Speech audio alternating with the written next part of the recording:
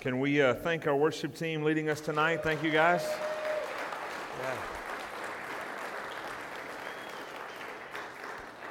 Grateful for their talent and ability, and grateful to be led in worship by these guys tonight. Let me say welcome to you guys for being here at this special gathering. My family loves Camp Spofford. We've been coming to the family camp every year for the last 7 years since I became the pastor at Salem Church, and we just love this place. My kids love it. My wife and I, we enjoy it as well. It's great to get to know folks that run the camp. Dan Syvertson, is Dan here? No? He's here. I'm so proud of you, Dan. So proud of you for being here. He's going to sneak out in just a minute to go watch a baseball game, but he's here for now. Dan and his entire team. I got to say, honestly, I've preached all over the world. Okay, I've preached in Asia, in Europe, in South America, and all over North America. And I don't know that I've ever been booed in an introduction before. Thank you, Tori. Appreciate that. For pointing out the one thing about me that everybody in this room hates. Any other Braves fans in the room? Anybody? Anybody Atlanta Braves fan? Do I have anybody? One! Praise God. Look at this other saint of the Lord Jesus. And one right here, too. There's three of us. You're among greatness in this room tonight, gentlemen. You need to know that. But Tori points out the one thing about me that everybody hates, and that is that we're the champs, and you just got to get used to it. But I am excited to be here, booed or not booed. I am grateful for the opportunity to be speaking this year at our men's retreat, and I'm looking forward to our time together. We'll be together tonight, tomorrow morning, tomorrow evening, and then Sunday morning before we break. And I really am so grateful for the privilege and opportunity. I'm from Staten Island. More recently, the last 7 years, God called my family and I there, and Staten Island kind of gets a bad rep. How many of you have heard that Staten Island is the worst of the New York City boroughs? Anybody heard that before? I mean, we get a bad rap on Staten Island. I mean, it's just really awful. I brought a friend of mine who's a pastor in Brooklyn. Greg's here, and they kind of pick on us, to be honest with you. The other boroughs kind of pick on us, but I really think that it's rooted in jealousy. I think those other boroughs are jealous of Staten Island. And let me tell you what they're jealous of. I have a parking spot 10 feet from my front door, and it belongs to me. Glory to God. None of my other brothers in New York City can say that. So when you hear people picking on Staten Island, just know it's a matter of jealousy. That's what it is. It's a jealous picking, and so we'll take that as well. Usually, whenever events like this happen, and a guest pastor is invited in to speak, and that pastor, has a family, and we've got a church, and we preach every week. Usually what happens is the pastor comes into the retreat, and he dusts off a message series he's already done at his church, okay? And I was ready to do that, and that's cool. There's nothing wrong with that, you know what I mean? Like, there's nothing wrong whatsoever. I had prepared. Tori asked me to do this probably almost a year ago, maybe 9-10 months ago, that he asked me to speak at this year's men's retreat, and I thought, yeah, I'd be happy to, absolutely.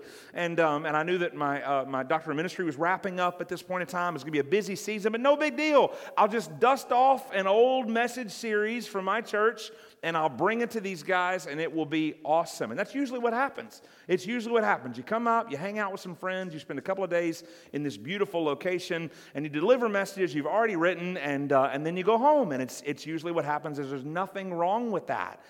But the Lord wouldn't let me do that this week. I'm serious. He wouldn't let me do it. I've been the last several weeks saying, okay, God, I need to know which message series, which one. I got a good one on the 10 Commandments I could bring. Lord, I got something out of Ephesians we could talk about. I did this incredible series out of Haggai last year that may work. I mean, I'm okay, tell me, Lord, which one? Where are we going? These guys are going to be here, and they're going to want to hear from you, so help me understand. What should I do? And I'm getting up to last week, and I still don't know. And finally, my wife and I were at lunch, and I hate it when she's right.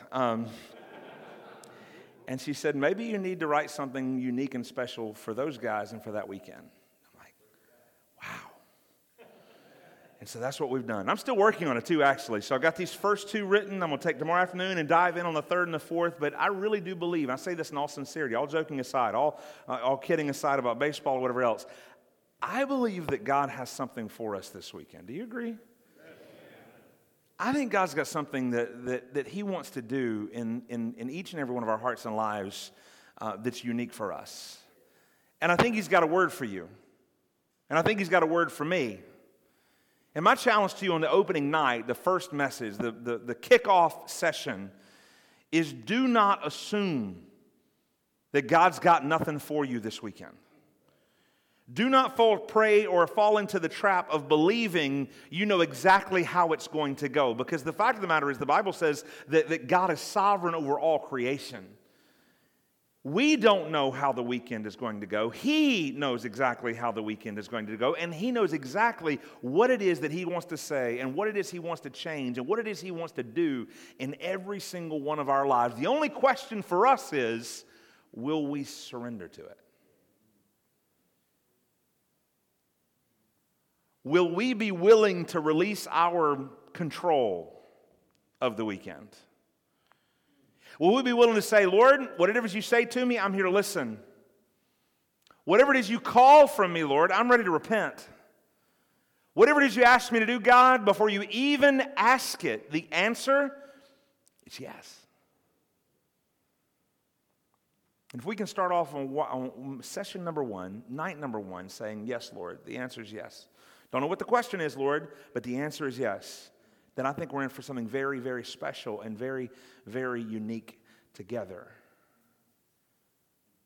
So I'm excited about that. I'm looking forward to it. I've been fired up about this time for so incredibly long. And today I want to talk to you about the concept of manhood, the concept of being a courageous, godly man. I don't know if you're a note taker, if you are, if you're not, if you've got a phone, if you've got something to write with, if you've got a Bible with you, if you want to join me in a text, and if you don't, that's cool, just lock in and listen. But we're going to be primarily tonight in the book of Genesis chapter 1.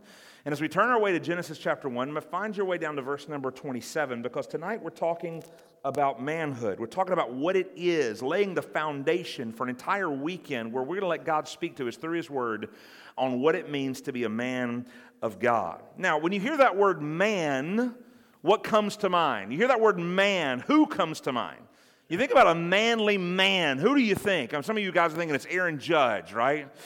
He's crushing the ball, right? He's breaking records left and right. You know what I mean? You think about a man's man, a powerful man, a dominant man, somebody that you look up to. You think of somebody, a man like John Cena, a bodybuilder, wrestler, just muscle bound, he's got muscles in his earlobes, right? That's a real man. We might think of somebody who we feel like is powerful, somebody who's wealthy, somebody who knows how to get stuff done, somebody who's a businessman that knows how to make decisions. Maybe you think about a man, when you think of man's man, you think of someone like the TV show years ago was made after Ray Romano. Everybody loves Ray. You remember that guy? He kind of had his life all figured out. He played dumb, so his wife did everything for him, and he got to do whatever he wanted to do. Somebody like, that's the life I want right there. Somebody to do everything for me. Years ago, John Wayne was considered the epitome of a man's man, horseback riding and chasing down bandits, right? When we think about the ideal, some of you already said it, we think about the ideal person, think about the ideal man. We think, who is a real man? Does our mind ever go to Jesus? Does it ever go to the Son of God? When we think about a man's man, are we thinking about somebody with muscles and money? Or are we thinking about somebody that says that blessed are the meek, for they shall inherit the earth? When we think about a man's man, we think of somebody who is able to dominate the competition and win everything they go into. Or we think about somebody that says, no. If you want to be first, you've got to be last. If you want to be great, you've got to be a servant. Is that what comes to our mind? Many times it's not, because we have allowed ourselves to have a definition of manhood that is shaped more by the culture than by Christ. We have fallen prey to the belief that what a true man is more shaped by winning than it is worship. It's shaped more by what we want and aspire ourselves to be in this world than it is what it is that God is calling us to be to prepare us for the next. In order to understand manhood, we have to first understand humanity. So Genesis chapter 1 verse 27 says this.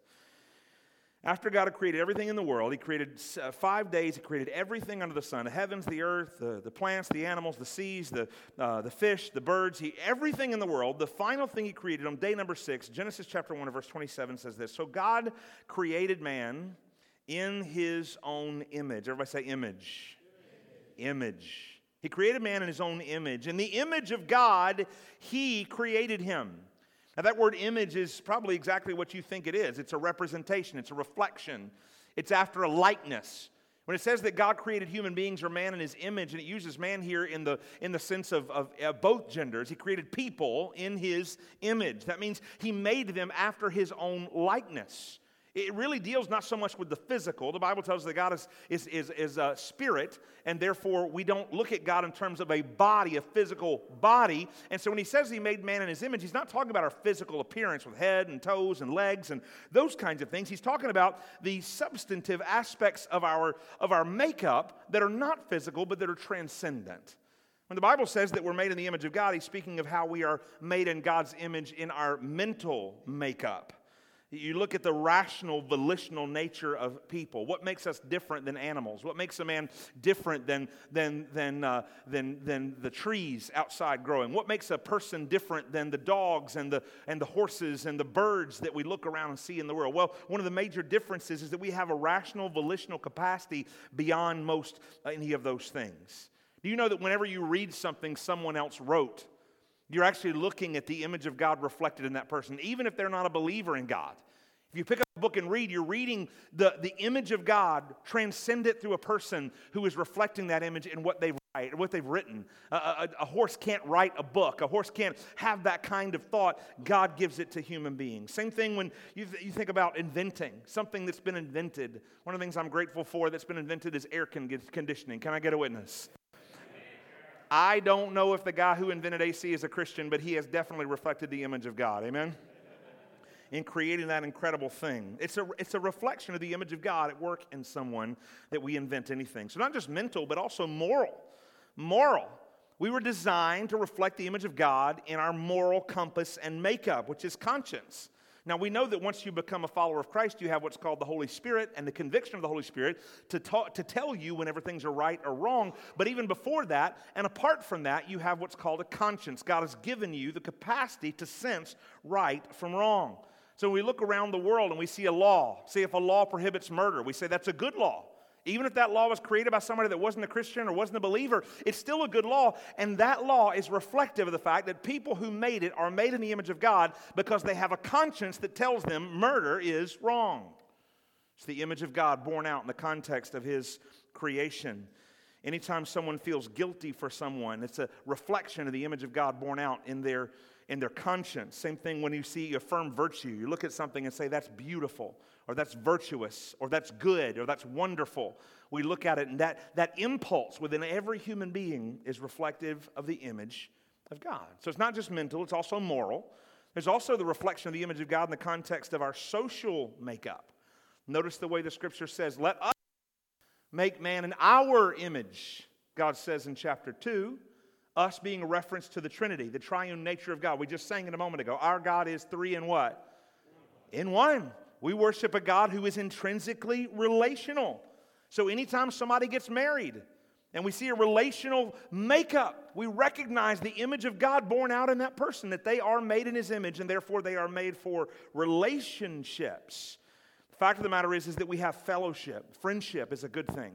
Our desire and craving for true friendship, it's indicative of the relational nature of God born out in the image of God within the context of our lives. That's not all I said. Genesis 1:27 says this. It's on the screen. You guys look at it. Okay, here we go. Let's read it all out together. All together. 1, 2, 3. Ready? So God created man in his own image. In the image of God, he created him. Male and female, he created them. Now let's talk about that second part. We talked about the image of God piece. People are made in the image of God. We bear the image, the imprint, the fingerprint, the reflection of our Creator. But then he goes on to say, male and female, he created them. Male and female, he created them. Now in one sense, we recognize that all humanity is made in the image of God. Let me just say that again. All humanity is made in the image of God. Every single human being that has ever existed from conception to death was made in the image of God. That includes believers and non-believers. That includes men and women. That includes those with special needs and those that are more neurotypical. That includes those that have physical disabilities as well as those that do not. That includes all political persuasions. Somebody say amen. Made in the image of God. We all bear the imprint of our Creator. And therefore, because every single race, every single people group, every single culture, every single person that has ever existed is made in the image of God, that means they have intrinsic worth and value just because they're His. which means that they are deserving of our respect, our love, our compassion, our concern, and our help. It starts there. So as God is giving that statement to us, every human being is created in His image. He then goes on, male and female, He created them. He speaks to distinctions. That within this race that's made in His image, there are two types, basically. There are two genders, we would say. Two types of people bearing the image of God. The first is male. And one of the things we know about males, stated right here in the text, and every single one of us knows, they are different than females. Amen? Amen? We're different. Very different. We'll get into some of that in just a moment. But equally valued. In the same way, females are different from males, but they are equally valued. Amen?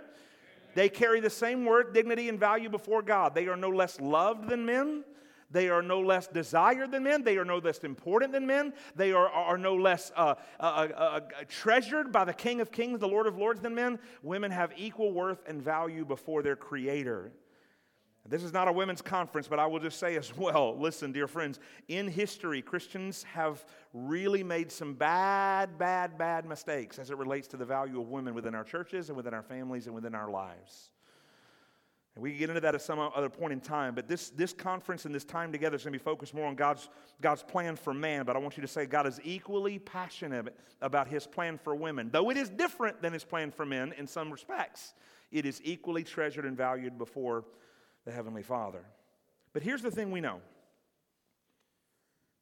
Our image bearing of our Creator, as well as the uniqueness of male and female, has been affected by something that happened in Genesis chapter 3. So this is Genesis chapter 1. You fast forward to Genesis chapter 3, and you have male and female, Adam and Eve in the Garden of Eden. And the serpent comes along. The serpent, he is the devil. He's Satan. He's come to the garden. He's come to do what Jesus said he would do, steal and kill and destroy. And so what does he do? He tempts Adam and Eve. He goes to them, and he tempts them with doing the very one thing that God said not to do. God said, eat from any tree you want, eat from any place you want, but do not eat from the tree of the knowledge of good and evil, because as you eat it, you surely will die. And so God gave them one prohibition, one thing, stay away from that. And that's the very thing the devil came and tempted them to partake. Now again, you understand if you study the Bible exactly what happened. They actually ate of this tree they were forbidden to eat of. And when they did, sin entered the world. That was the moment whenever our image-bearing status of our Creator became marred. It became affected. Whenever sin entered the world, all of a sudden the image that we carried of our Creator has now been tainted. It's now been perverted. It's now been affected. Not destroyed completely, but it has been affected.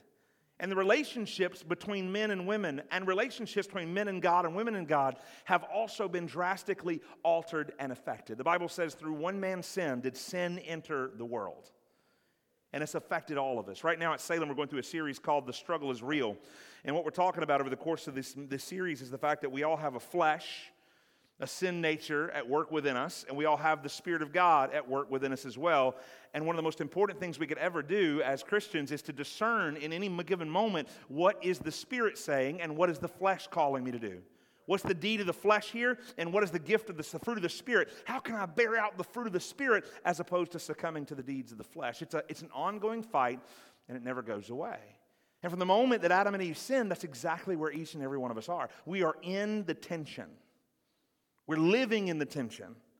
We're made in the image of God. We've been separated from God by our sin. We have a flesh, a sin nature in our lives that's constantly pulling us away from God and pulling us to do what we want to do, but yet God has given us His amazing grace of the gospel of Jesus Christ, which reconciles us to Him and gives us the power of the Holy Spirit with which we can do battle between the flesh, do battle with the flesh. It's vitally important. So in talking about this concept, let's talk about manhood. What does it mean to be a male? What does it mean to be a man? And what does it mean to be a godly man? Those are three categories. Everyone in this room is a male because you have an XY chromosome. Okay? Because you were created, you were conceived with an XY chromosome. Because of your molecular makeup, you are a male. Does that mean you're a man? Not necessarily. Not necessarily. You might have a 6-year-old son, 7-year-old son. Is he a man? No. Does he have XY chromosome? No. And so he's a boy, he's a male, but he's not a man. Has anybody ever here met somebody who's not a 7-year-old that doesn't act like a man? Anybody? Anybody ever been someone who's not a 7-year-old that didn't act like a man? We've all been there. We've all made foolish decisions and say that wasn't a wise decision. So what is a male? A male is someone with an XY chromosome. A man is someone who accepts appropriate responsibility for his life. And then what is a godly man? But a godly man is a courageous man. A godly man is something distinct. Let me give you a few definitions of godly manhood. The first is from Robert Lewis from Men's Fraternity. He says, a real man, what does he do? He rejects passivity and accepts responsibility. He leads courageously and expects God's greater reward. John Piper, pastor from Minneapolis, Minnesota, says, at the heart of mature masculinity is a sense of benevolent responsibility to lead, provide for, and protect women in ways appropriate to man's differing relationships. Let me find out who's here, okay? So let me ask you a question. If you are not married, you don't have kids, stand up. You're not married, you don't have kids. Stand up. How many guys that don't have kids and you're not married? Okay, 1, 3, 6, 9, 12. Hey, welcome these guys, would you? They came to a men's conference. Good to see you guys. Thanks for being here. Yeah. Very cool, very cool, very cool. Hey, you have a seat. How many of you are married with no kids? Married with no kids. Anybody here married with no? Stand up. Married with no kids. All right, welcome these guys. A handful. Good to see you guys. Yep. All right. Very nice, very nice. How many of you guys are married with kids? Hang on. Married with kids under the age of 18 still at home. Married with kids under the age of 18 still at home. Stand up. What's up? Yes. Hey, do me a favor. When you see these guys dozing, please hit them with your elbow. Wake them up, man. They come up here to get some sleep. They ain't got no sleep at home. Rock and roll, right? And how many of you guys are married, kind of empty nesters? Maybe you had a boomerang kid that came back, you threw them and they kept coming back. I don't know, something like that. How many of you are married but you don't have young or school-age children at home? How many of you guys married and don't have kids at home? How many of you guys? Welcome, guys. Good to see you, good to see you, good to see you. All right, rock and roll, rock and roll. And anybody here single again? Maybe a widower or just single again. Anybody else? Anybody here that's not older, not married? There we go. Give it up right there. Anybody else? A few others? All right, rock and roll, rock and roll. So I wanted to get a sense of this because I want to know who's here. Like who are we talking about? What is the place of life we found ourselves? Because what we're going to do over the next several days is we're going to talk about manhood, godly manhood in the different stages of life. And the majority of you in a specific stage of life, you're in a specific stage of your manhood. Whereas you are married, you have children, and you have the responsibility to a group of people that are looking at you and counting on you in order for you to be a godly man for them. They need that from you. They're desperate for it from you. And so a lot of what we're going to talk about is going to help you as well. But that also is going to help those of you who are not in that stage of life as well understand what role you play as a godly man in this specific scenario. So if you're going to take notes, let me give you 5 things, 5 distinctives of godly manhood that I think will help set the tone and lay the foundation for what we're going to talk about this weekend. So you can make notes on your phone if you want to. You can write them down. If you're really good, just remember them. But let me give you 5 distinctives of godly manhood, okay? The first distinctive of a godly man is self-control. It's the capacity or the willingness to address your passions. A godly man must understand because the Holy Spirit lives inside of him, because he is going to exhibit the fruit of the Spirit, which, by the way, the fruit of the Spirit is love, joy, peace, patience, kindness, goodness, gentleness, and what's the last one? Self-control. That's the fruit of the Spirit of God inside of us that gives us the capacity to exhibit this. But self-control. And talking about self-control, you might come up with the normal areas. Well, it's got to be self-control in relationship to, don't do drugs. Don't get drunk, right? Don't go to excess with sexual temptation. But it also applies to food. It also applies to self-control when it comes to money. Don't be overspending and getting in crazy amounts of debt. Or don't be someone who's stingy and not show generosity in giving of money. And not only that, self-control as it relates to leisure. Knowing when it's time to work. Knowing when it's time to relax and to play. So the first distinctive of manhood is self-control. A second distinctive of godly manhood is provision for others. Number 2, provision for others. It gives us the opportunity to understand that we have a responsibility to other people. God made you to glorify Himself but also made you to be a blessing to others. You understand that? You were not created just for yourself. You were not created just to live the life that you wanted to live, to have your happiness, to live your truth and to be yourself and then someday die. God created you also for others, to make provision for others. So this starts primarily in our own family, that we take care of those in our own family. The Bible says that anybody that does not provide for the needs of his own household is worse than an unbeliever, it says. So we have a responsibility to provide for the needs of our own home. But here's the thing you got to understand about provision. It is not only about money. Providing for the needs of those around us is not only about paying the bills. It's not only about paying the rent and paying the mortgage and keeping the power on. Providing for the needs of my family, and I have 3 children at home. I have a wife. I've got my niece who's living with us now. She's going to school in New York, and she lives. So the responsibility I have for those people is not just to make money and take financial care of them. It also means that I am providing for them with my time, that I'm present with them, that I spend time with them, that I hang out with them, that I know them, that I love them, and that I care for them with consideration. It's not just about money. It's also about supporting them. What do they desire? What is my son into, and how can I support him in it? What does my daughter love, and how can I connect with her in a way she understands, in a way that she appreciates and enjoys? What can I do to teach them and provide a structure of instruction and growth and encouragement for them? What can I do to encourage those? See, a lot of times we think of providing for our family, we just think of me, oh yeah, I've got to make money, I've got to make a living, I've got to bring home the bacon. And if I can do that, then I've done my job. If I can do that, then I've done my job. No. If you've done that, you've done part of your job. You guys okay? Everybody all right? You follow what I'm saying here? Because there's a lot of guys that I know of and a lot of guys that I've been at time to time. There have been times in my life where I've gotten this out of balance, where all I'm doing is providing for their financial well-being, but I haven't checked in on their heart. I'm not getting down on the floor and playing with my boys. I'm not going up my daughter's room and finding out what music she's liking right now and who's her best friend at this point in time and what show is her favorite. And those, I'm not connecting with my wife on an emotional, intellectual level.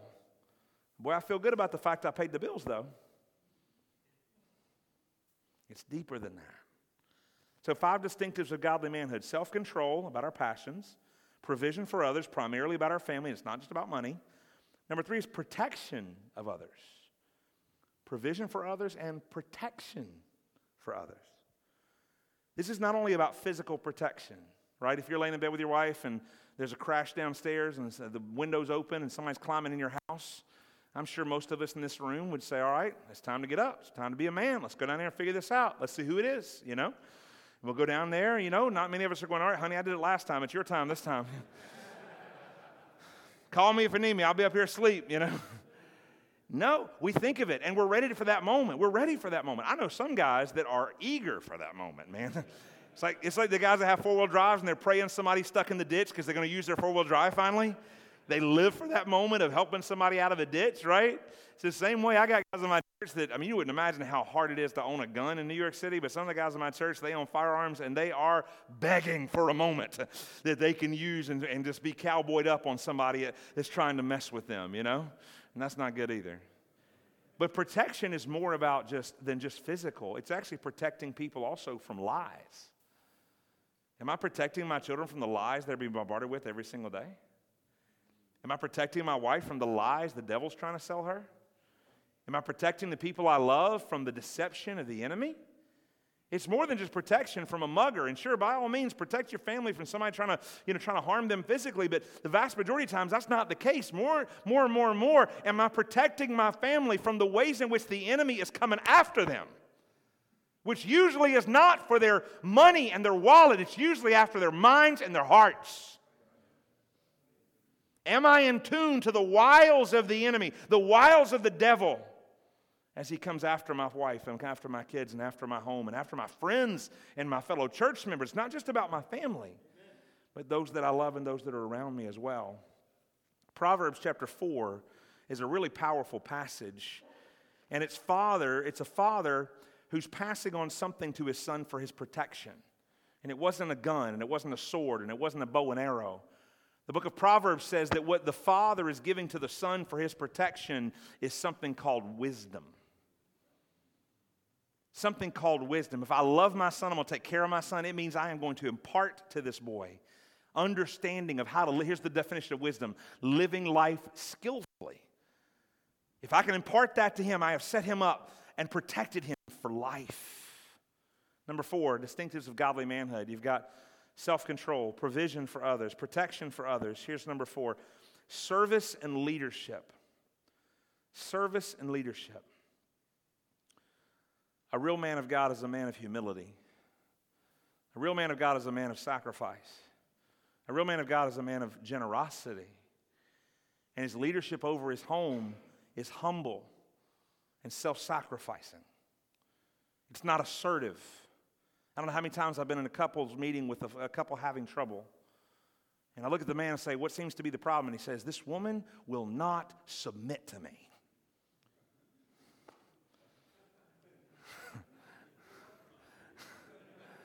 Really? Because you seem so easily lovable, my friend. I got to be honest, in 20 years with my wife, 18, married, and a year and a half of dating and engaged before that, there's never been a moment where I said, you need to submit to me because I'm the head of this house. Not a single time. Because what God has called me to do is actually greater than what he's called her to do. He's called me to love my wife as Christ loved the church and to lay my life down for her. And here's what I've discovered, that if I am loving her well, the submission piece is natural. She's eager to submit to a Christ-like husband and joins me in that journey together. In all reality, that's what a godly man exhibits, is humility, generosity, and sacrifice. Dennis Rainey wrote an incredible book. A lot of what I'm going to share with you by way of illustration this week comes from that book, Stepping Up, by Rainey. He runs Family Life, which is a subsidiary of Cru, and he writes this powerful statement. He says, a man is called to be a servant leader, to take responsibility for his wife and children, to put their needs ahead of his own. He's called to temper it, to demonstrate selfless, sacrificial love. The type of love we see in God toward his children. That's what a godly man is. It's a man that represents and exhibits the character of Christ in the way that he lives. Number 5, finally, a submission to God's design.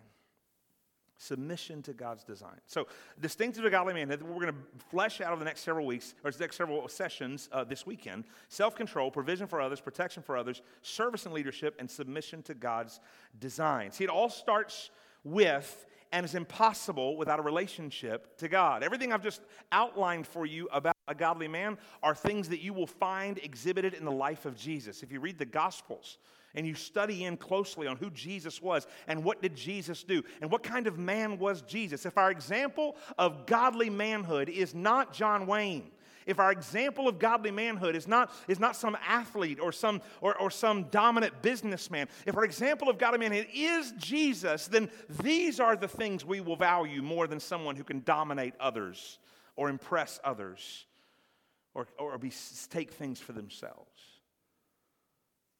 The psalmist wrote this: "For you formed my inward parts.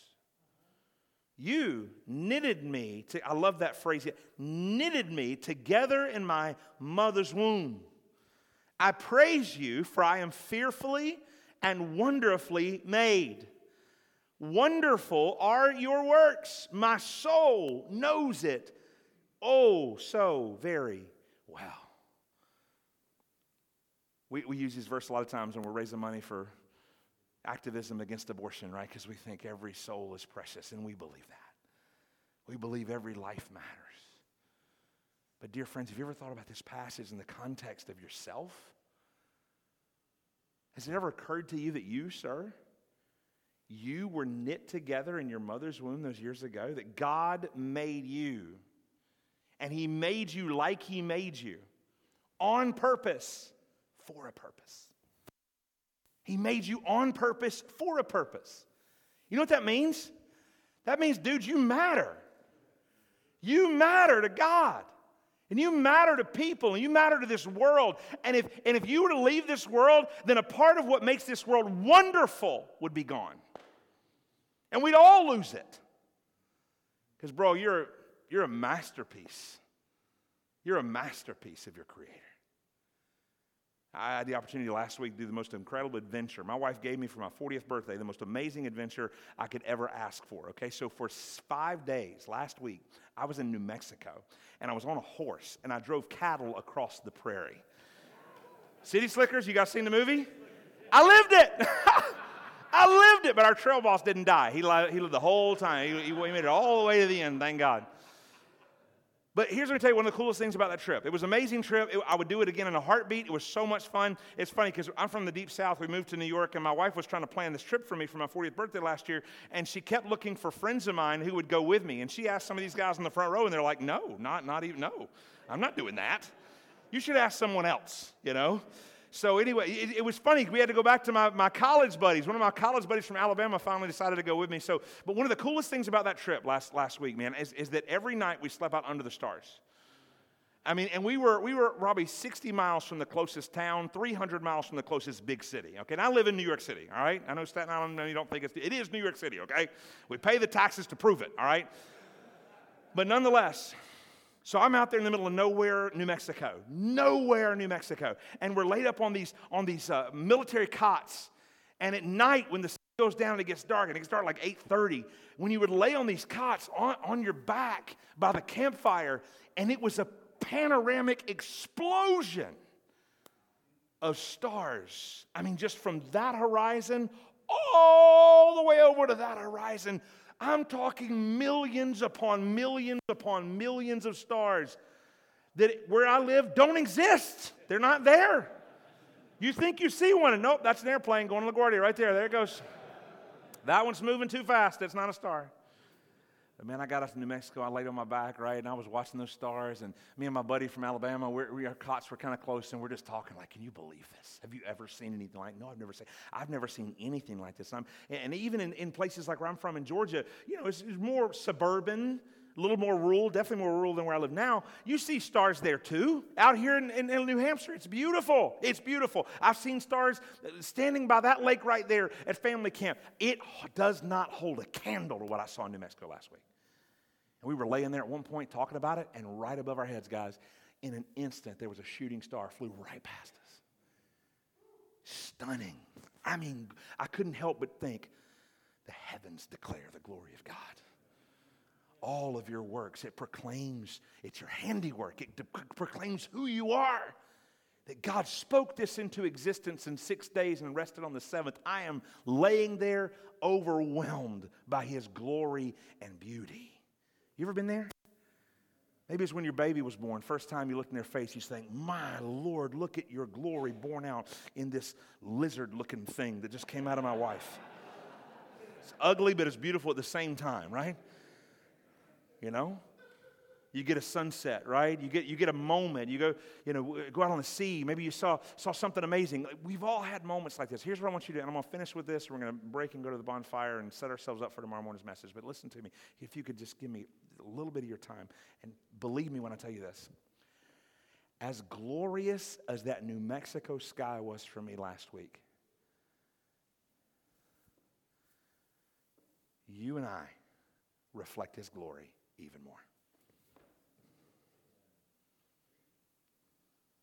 Yes, He flung the stars into the sky by His own spoken word. Yes, of course, He has created this world and has revealed Himself in it. Yes, His glory is known in His creation, no doubt, but not a single one of those stars can make the claim, "I was made in His image."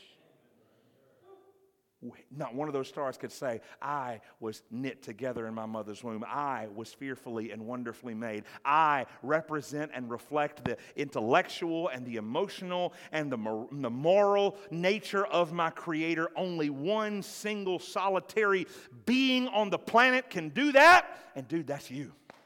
And that's me. We were made to worship and reflect our Creator in the way He made us in His image and in the way He made us men.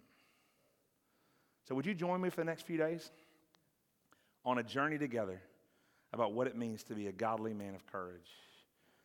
To embrace those 5 things we talked about a moment ago, to see how the Holy Spirit of God is the one that's going to bear it out in every single one of us, and to never, never, ever, ever, ever doubt the reality that we are made on purpose for a purpose, and that purpose is to glorify Him and to bless others. I want to leave you with a question before we break. The question I want to leave you with is one that I'd like you to answer yourself and then answer to someone else before we come in here tomorrow. To someone. It could be out by the bonfire in a minute. It could be at breakfast over a cup of coffee in the morning. If you came with a group, then by all means discuss it around your group. Here's the question I want you to wrestle with, because we're going to talk tomorrow about a lot about courage. Courageous manhood. What does it mean to be a man of courage? Okay, so here's the question I want you to answer, all right? What's the most courageous thing you've ever done? What's the most courageous thing you've ever done? Now, I'm not talking about skydiving or, doing something. I'm talking about something that demanded. That word courage, it comes from the Latin word cor, which means heart. So the concept of courage is doing something despite fears and anxieties. Every one of us have had moments of fear and anxiety, and we overcame it for a purpose, for a reason. Something demanded that we put aside our fears, anxieties, trepidations, all those things, and do something courageous. Some of you, it may be something you had to take a stand when you were tempted to do something, you didn't do it.